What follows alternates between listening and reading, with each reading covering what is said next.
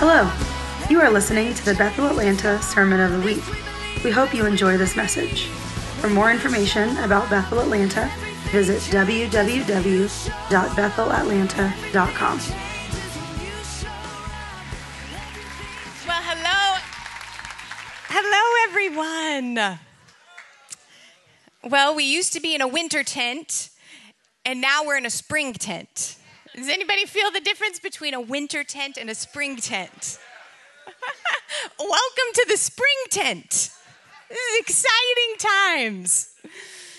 We're in tents, John Cole. That's true. So I just wanted to make sure we all celebrated that Vanessa Hale had her baby. Did you guys see that? A little Jackson, he's perfect. And, you know, these last couple weeks of worship, as she's just been caring for her baby, have just been phenomenal. And what we've been stepping into in the atmosphere of worship as just a community together has just been so beautiful. And, you know, one thing about being a spiritual leader is that we are leading in a way that I don't have to be in the room for the anointing to be there. And Vanessa has created an environment in our worship where she doesn't have to be in the room for the worship leaders to be anointed, because they're not leaning on her for their anointing. They're leaning on the open heaven that we all have access to. And so a mark in our lives of faithful leadership is when I step to the side, does everything accelerate? When I step to the side, when I take a rest, does everything get better? Because that's the momentum of the kingdom. And in Ephesians, Paul said, Jesus is the source of everything needed in the church. So in all of our spheres of influence, our overwhelming goal is that, am I pronouncing a reality that makes Jesus the source and not me? Am I pronouncing and living with an invitation? Your source is ready, available, and willing. I'm not always ready, available, and willing. You're not always ready, available, and willing. But when Jesus is the source of everything needed in the church, we can expect glory to glory momentum. And we all get better when you take care of you. We all get better when you do what Jesus is asking you to do. Right? So I'm just so excited about our next several weeks together that I can feel we're all showing up with an expectation that's right and good. And, you know, I listened to this TED Talk this week by this Christian comedian guy. And he was just saying everything changed, everything shifted in his comedy acts one day when he felt really the Lord talk to him and say, don't show up to get laughs. Don't show up to take laughs from people. Show up to give people laughs. Show up to give a laugh. Show up to give something away. And everything in the environment changes when we show up to give. When I show up, not just to take someone else's glory, but to give my glory. When I show up to add to the mix the glory that I'm carrying, it propels the entire atmosphere to go from glory to a new glory, because I just walked in the room to give away my glory. And so that's who we are. We're a community of people that are showing up to take our family from glory to glory, because we can't get to where we're going in glory without you bringing your glory to give. Okay, so we're going to talk a little bit about that even today. If you can open to Matthew chapter 25. I just have this parable on my heart the last several weeks. And we're going to pick it up in verse 14. And Jesus is talking about the kingdom. And he says, for it will be like a man going on a journey who called his servants and entrusted to them his property. To one he gave 5 talents, to another 2, to another 1, to each according to his ability. Then he went away. And, you know, a talent, if you look down at the footnote, was a monetary unit worth about 20 years' wages of a laborer. One talent was worth 20 years of labor.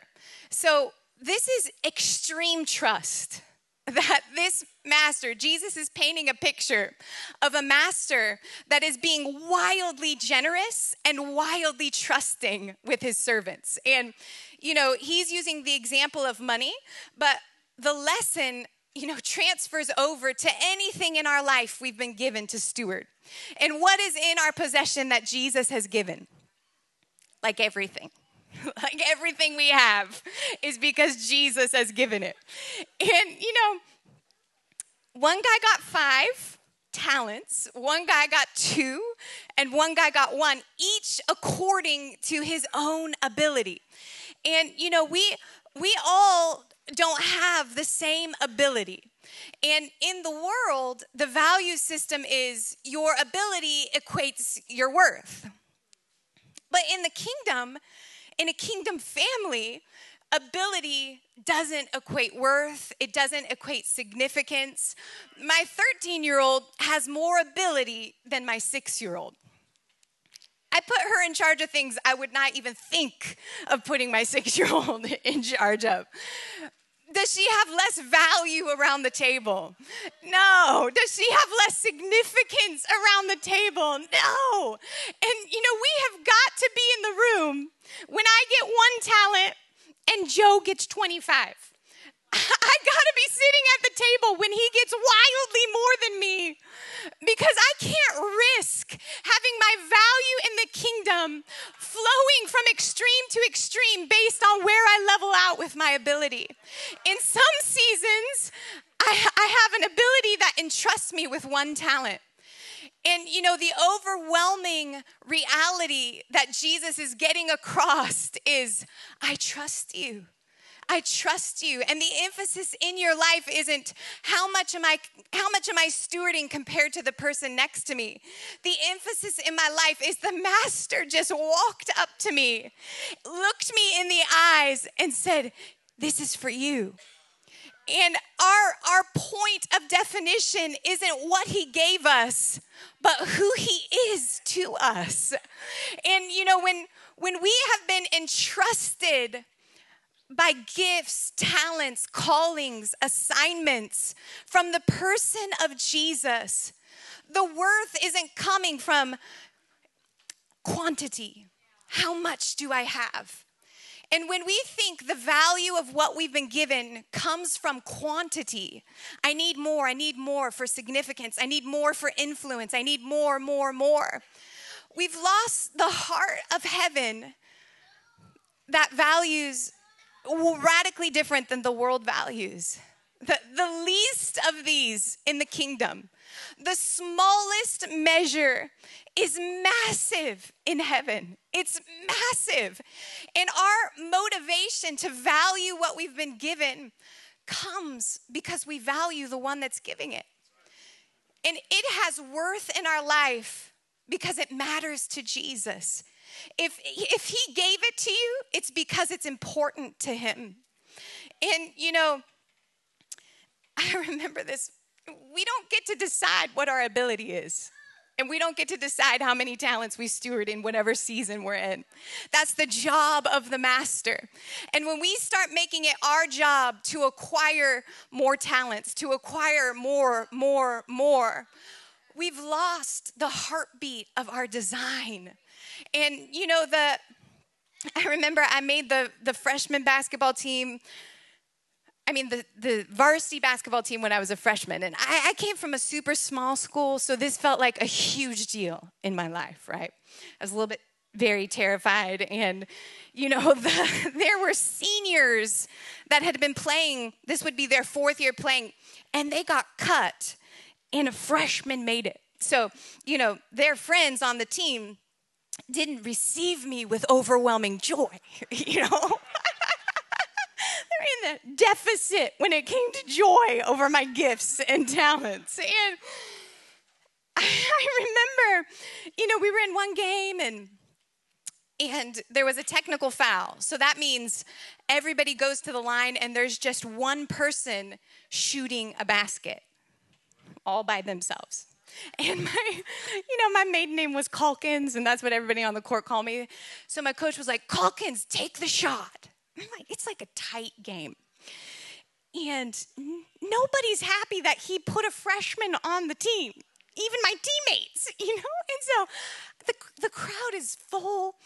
I look at my coach and I'm like, me? In front of everyone. And fire came out of his eyeballs. Get on the line. And I'm terrified. I'm like, you are ruining my life, And I go take the shot. I totally make it. Then everybody's happy, The next day at practice, he literally pushes me into a corner, gently. He's like, if you ever question my authority on the court like that again, and I'm like, I wasn't from the South yet, but in my heart I was saying, yes, sir, yes, sir, yes, sir. And, you are not wired to define for yourself your ability. You are not wired to define for yourself how many talents am I wired to steward on planet Earth. And, it actually takes a designer. It takes a creator to know what we were created for.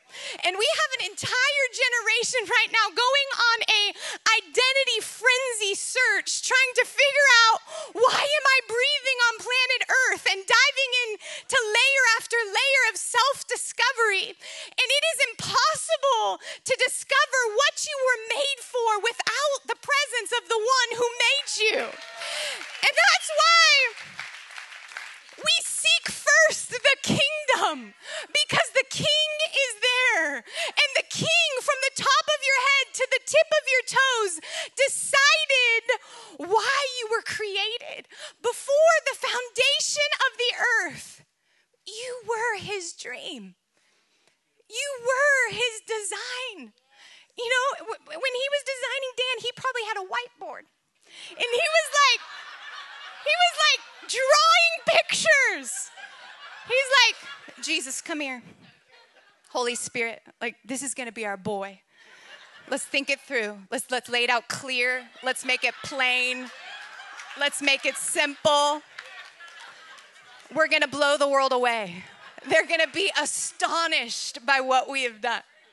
When they were designing me, there was no whiteboard anywhere to be. The Father's like, Jesus, pour another cup of coffee. Pour another cup of coffee. Put some slippers on, Holy Spirit, because we got to get cozy. We're going to get cozy. We're going to get comfortable. Light a Christmas tree. Because I'm going to put my glory on her in a way that confounds the wise. And they're going to be like, whoa, whose daughter is that? And you were designed on purpose. There was none of you in human history until the creator, the designer, the architect of life itself decided you weren't needed. There wasn't a deficit in the God of all gods. They weren't sad when they were dreaming you up. They weren't without purpose before the foundation of the world. When the earth was void, they were not.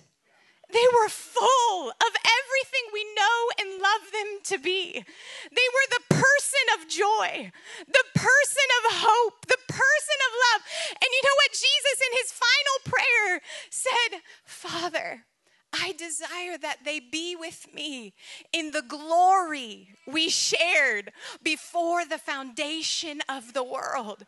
The dream of you was actually birthed from the fullness of glory. You weren't needed to fill up some weird thing in the heart of God. You were wanted. that you would know for every moment, for every breath, for every thought that you think, I'm not needed, I am wanted. And when you are wanted, it changes everything. Because you don't come to the table, if you have a mindset, my value comes if my gifts are needed. My value comes if my talents are needed. If there's a hole and I have what the hole fills, then I have value. But when your value comes because you were wanted, you don't resist coming to the table when there's no hole for you to fill.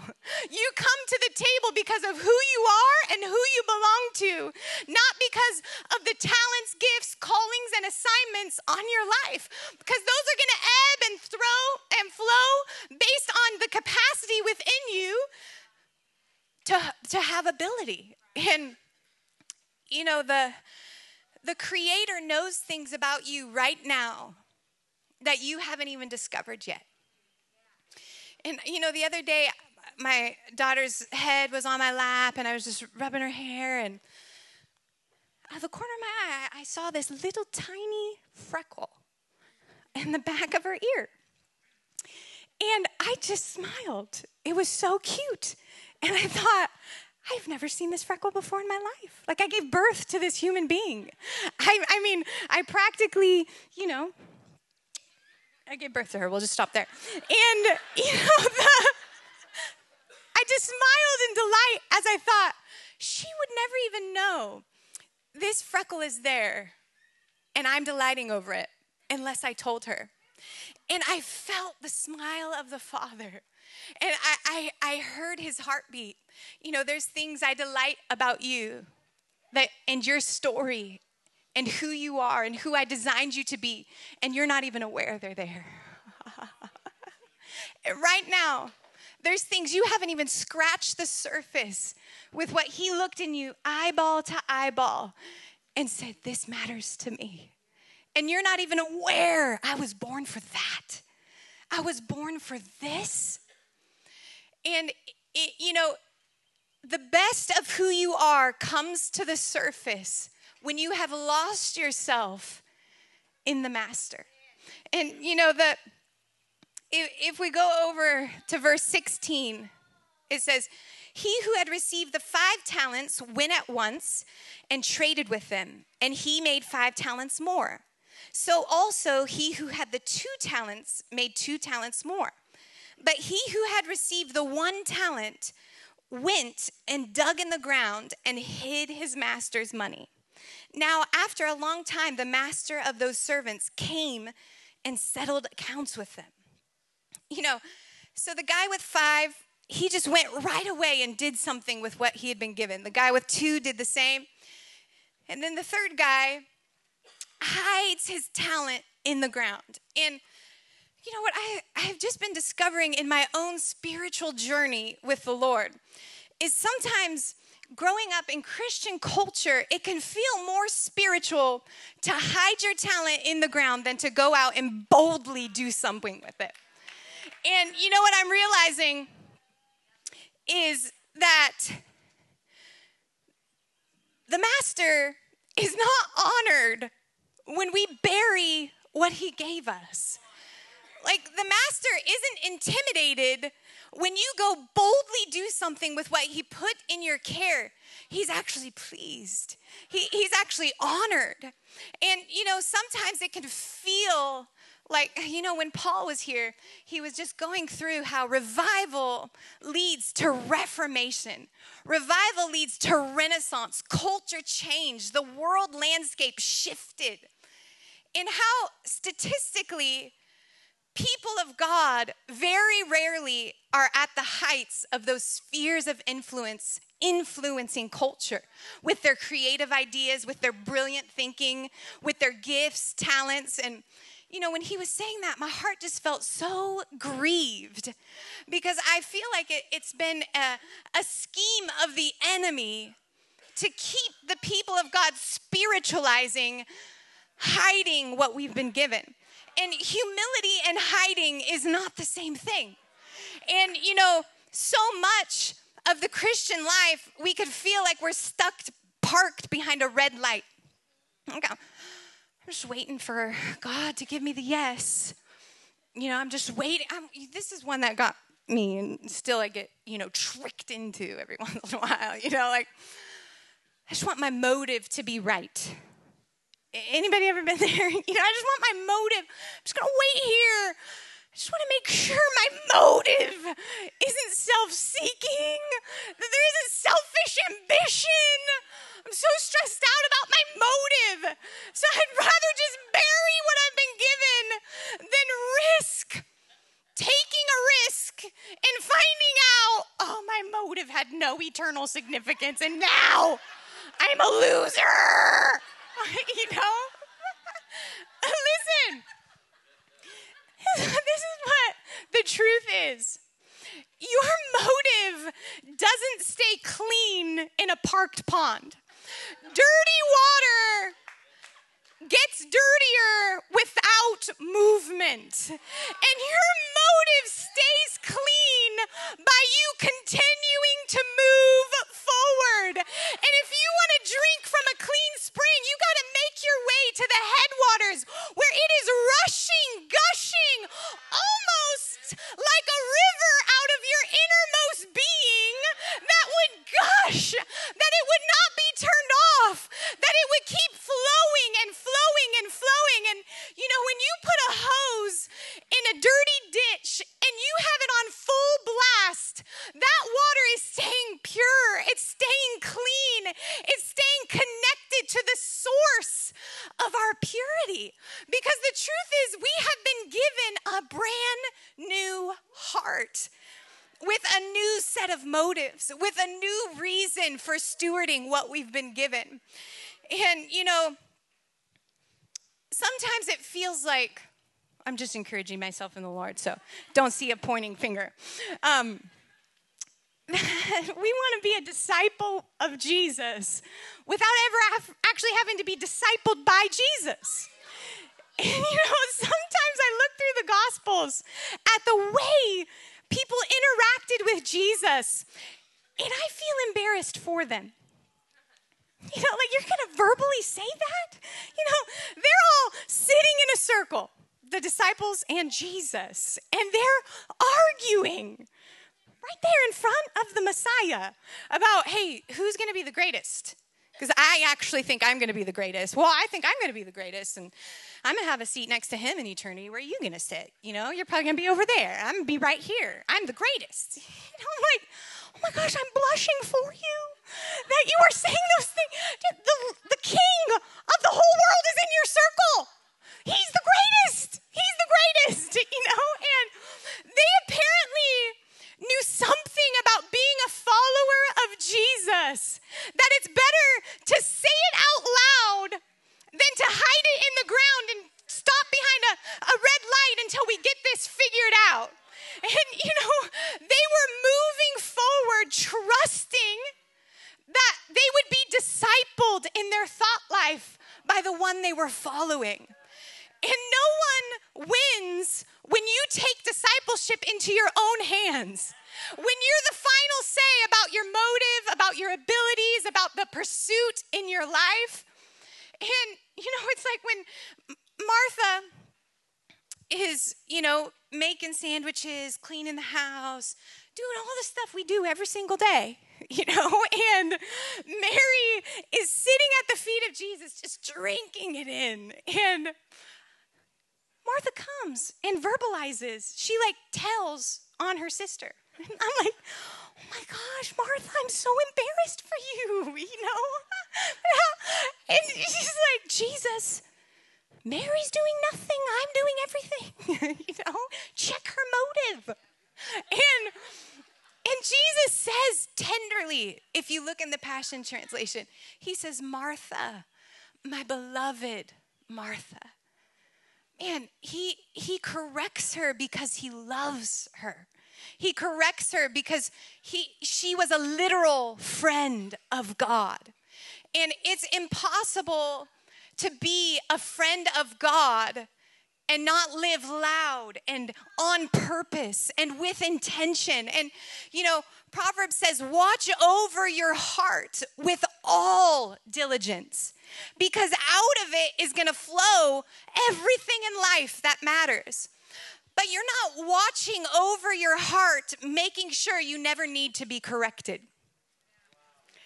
That's a religious, stale mindset.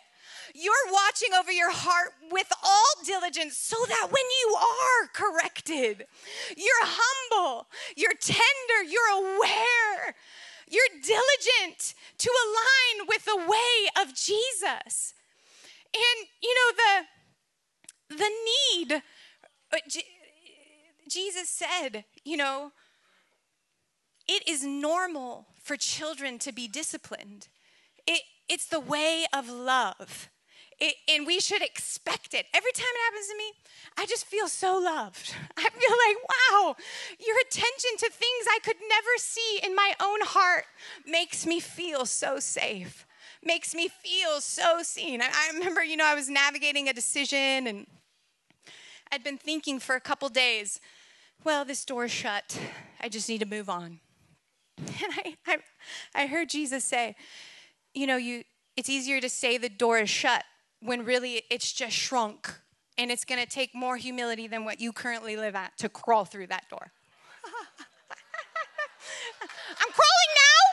I'm getting down on my hands and knees, and I'm happy to live down here if it means I get to be a disciple of Jesus, if I get to live in the way of Jesus. And, when before I moved here, I was a youth pastor for the last year and a half, and there was some passionate kids in that youth group.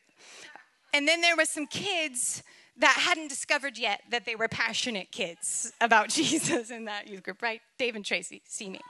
And so, the majority of my messages were like, hey, could you stop eating your Cheetos right now?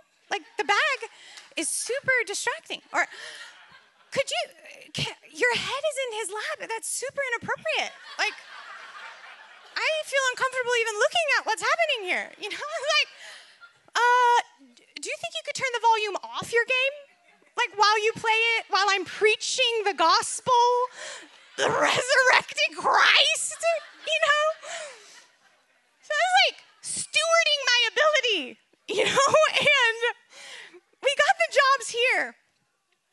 And, for a good solid year, I dealt with this fear.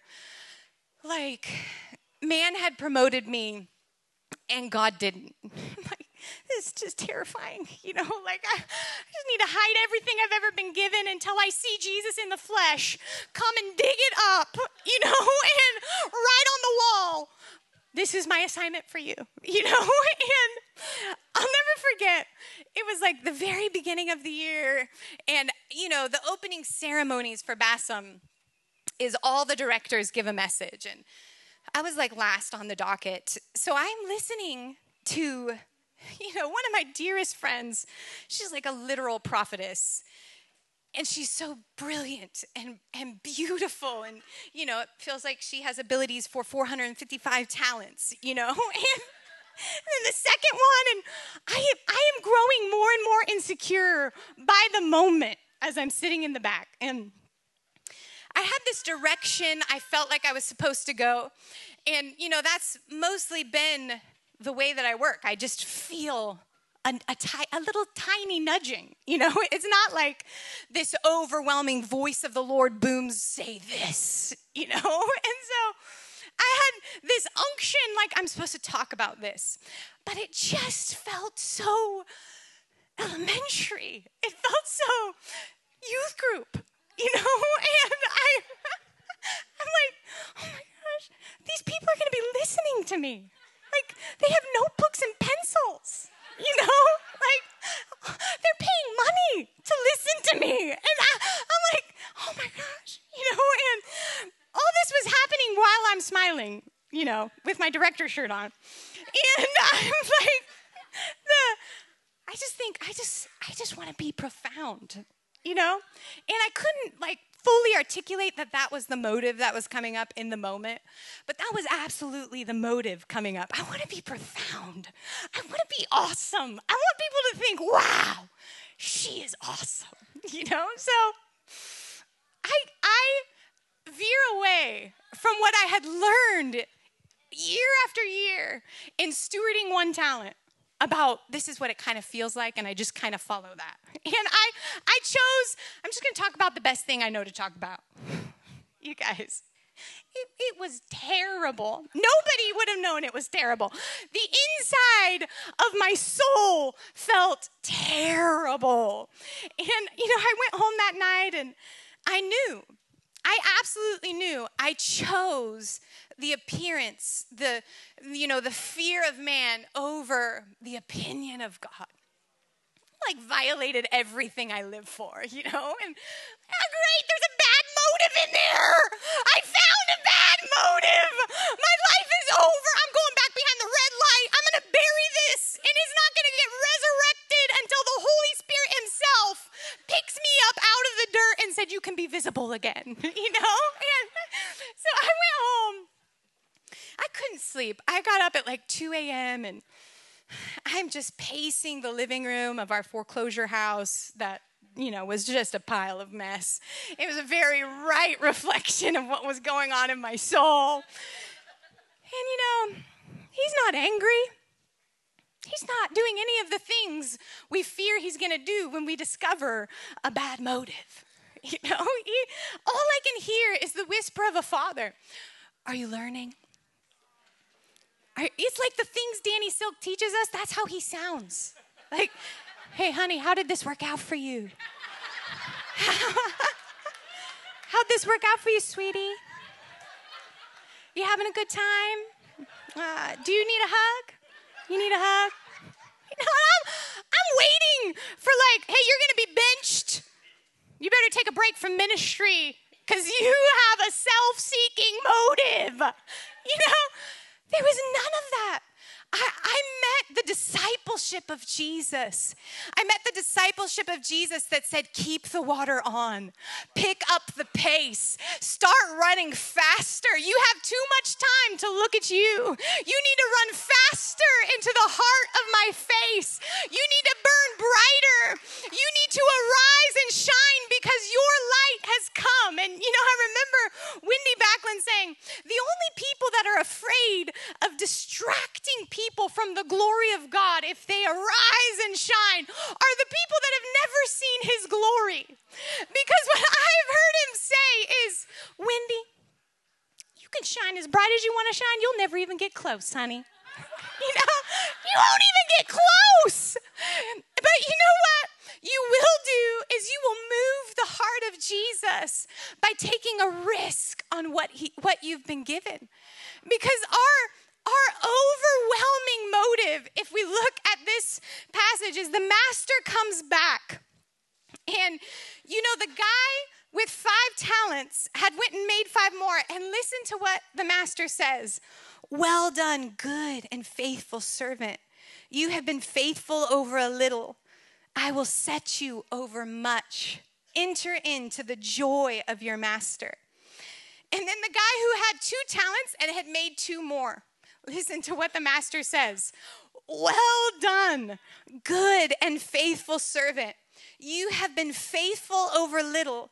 I will set you over much. Enter into the joy of your master. They each got a promotion, but their reward was the same. We're not all stewarding the same ability in every season. We're not all stewarding the same talent in every season. But what is the same is the reward of your master's joy. The reward of nobody gets more of the joy of Jesus based on your performance. Nobody in the kingdom gets a higher reward because you had more talent or you had more gifts or he entrusted you with more. In every season of your life, the reward is well done, good and faithful servant. Enter into the joy of your master. And the joy of Jesus is our motivation. Because, when you know your story and you know what he has rescued you from. You can't help but look him in the eyes. And he's got like those smile wrinkles everywhere because he is happiness on display. And you can't help but want him to have your reward in me. Have the fullness of your reward in my life. And the joy of Jesus is a motivator like nothing else in our life because it's the only one that makes it past delay. And his whole example, when Jesus is saying the kingdom is like, and when there's been a delay, who do we become in the delay? And the only motive that makes it past disappointment, past, getting bumps and bruises and failures along the way of trying to steward with goodness and faithfulness, what he's put in our care is the joy of Jesus. Am I enjoying Jesus along the way? Am I filling my life up with you are my motivation. You are my spring in the morning. And, I remember one morning just growing into stewarding, all sorts of different things in my life. And I was stewarding them with anxiety instead of joy. Anybody ever done that? I'm be faithful in anxiety. And I'm pouring out my concern or worry.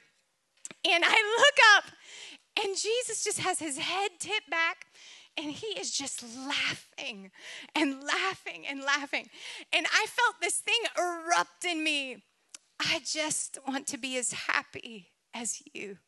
I just want to steward what you have given me with as much joy as you have right now. The heartbeat of heaven is joy.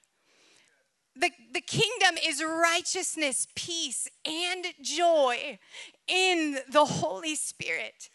And the saddest thing about the guy who went and hid his talent is he says, Master, I knew you to be a hard man, reaping where you did not sow and gathering where you scattered no seed. So I was afraid, and I went and hid your talent in the ground.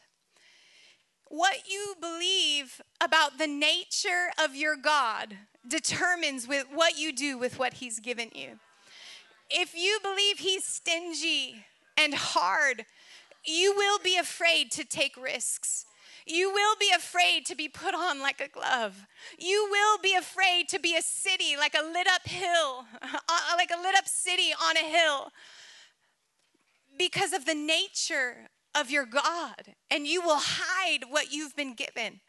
And when we know he is happy and generous and has made every provision for me to rightfully arise and shine as a daughter of the King, there's no hesitation to make mistakes. It's better to do something and fail than to wait behind a parked red light and hide what you've been given. Because it doesn't take any faith in who he is for you and who he is to you to be in control, hiding everything. And, the nature of our God is the very heartbeat of who we are. The master said, well done, good and faithful servant. Those are the two overwhelming attributes of our God. Good and faithful. Good and faithful. And when you have known him to be good and faithful, the natural outpouring of your life is good and faithful. And we got to address and attack any area in our thought life that would settle for a God with a mediocre nature.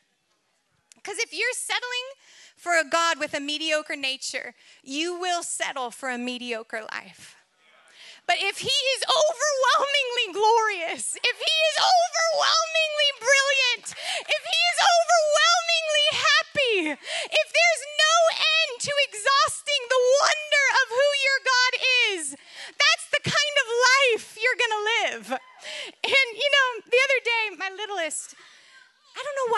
happens, if you guys can relate, the parents out there, I'm almost walking on the other side of the street, and she falls and like hurts herself and gets up so mad and yells at me. Has anybody ever had that happen? Without fail, all 4 of my children, when they're very little, have done this.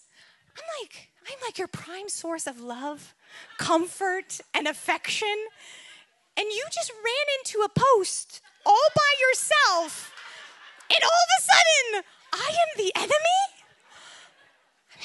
How? Okay, you're living in a delusion, and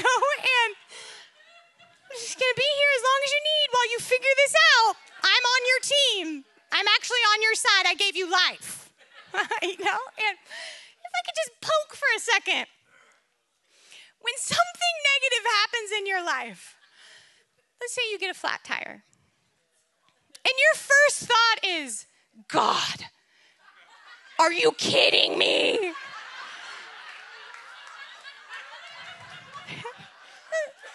Okay, you are absolutely living in a delusion because you ran over a nail. And I guarantee you, your Father, who bankrupt heaven to come to earth so you could be born again and moved into a castle of perfect love, did not go out of his holy way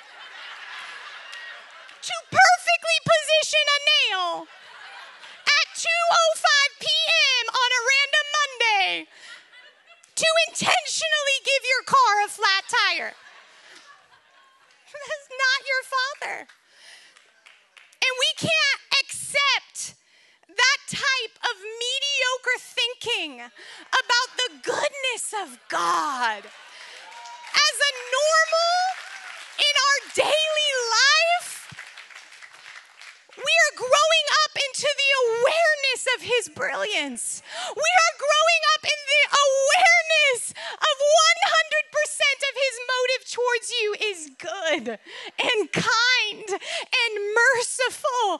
And who am I going to be in my circumstances knowing who I belong to? Oh, I'm going to be the type of person that arises and shines in the midst of deep darkness covering the earth.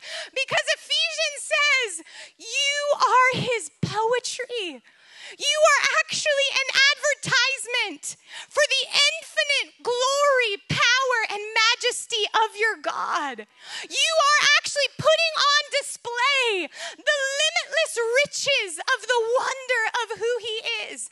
So when you hide who you are hiding who you belong to. You are hiding the hope of the gospel that a dark world is dying to catch a glimpse of. And the enemy had the main goal in the garden to get Adam and Eve to hide behind fig leaves. And the sound of shame in your life, weaving through your story, is you know what the world needs? You know what Jesus needs? Is less of you. You know what every kingdom of this earth needs? They need less of you. You better just stay hidden over here. And Jesus came walking the earth, looking for every fig leaf the people of God had been tricked into hiding under. And I was reading in the footnotes of the Passion Translation when Jesus went to the fig tree and cursed the fig tree because it was bearing no fruit. And he said he was taking it all the way back to the garden when that fig leaf was first used to hide the people that had been created in the image of a living God. And you have permission. You not only have permission, you have responsibility to arise and shine, to be brilliant, to be wonderful, to be so full of excellence because you care about what the Master has given you. You care about the Master receiving his rightful reward in your life. So let's just go ahead and stand up.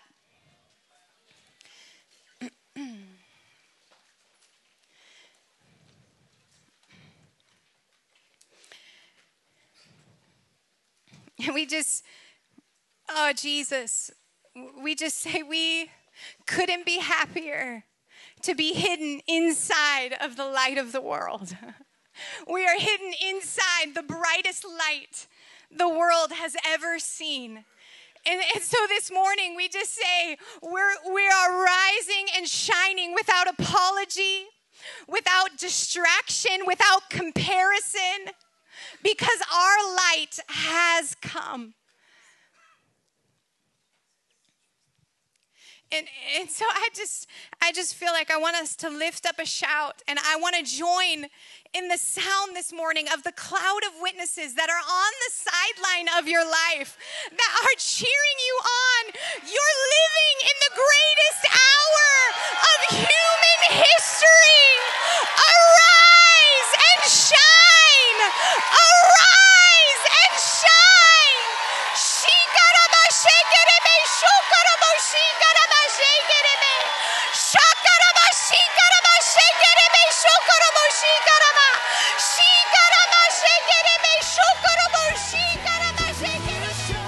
Thank you for listening to the Sermon of the Week. To stay connected with Bethel Atlanta, visit www.bethelatlanta.com.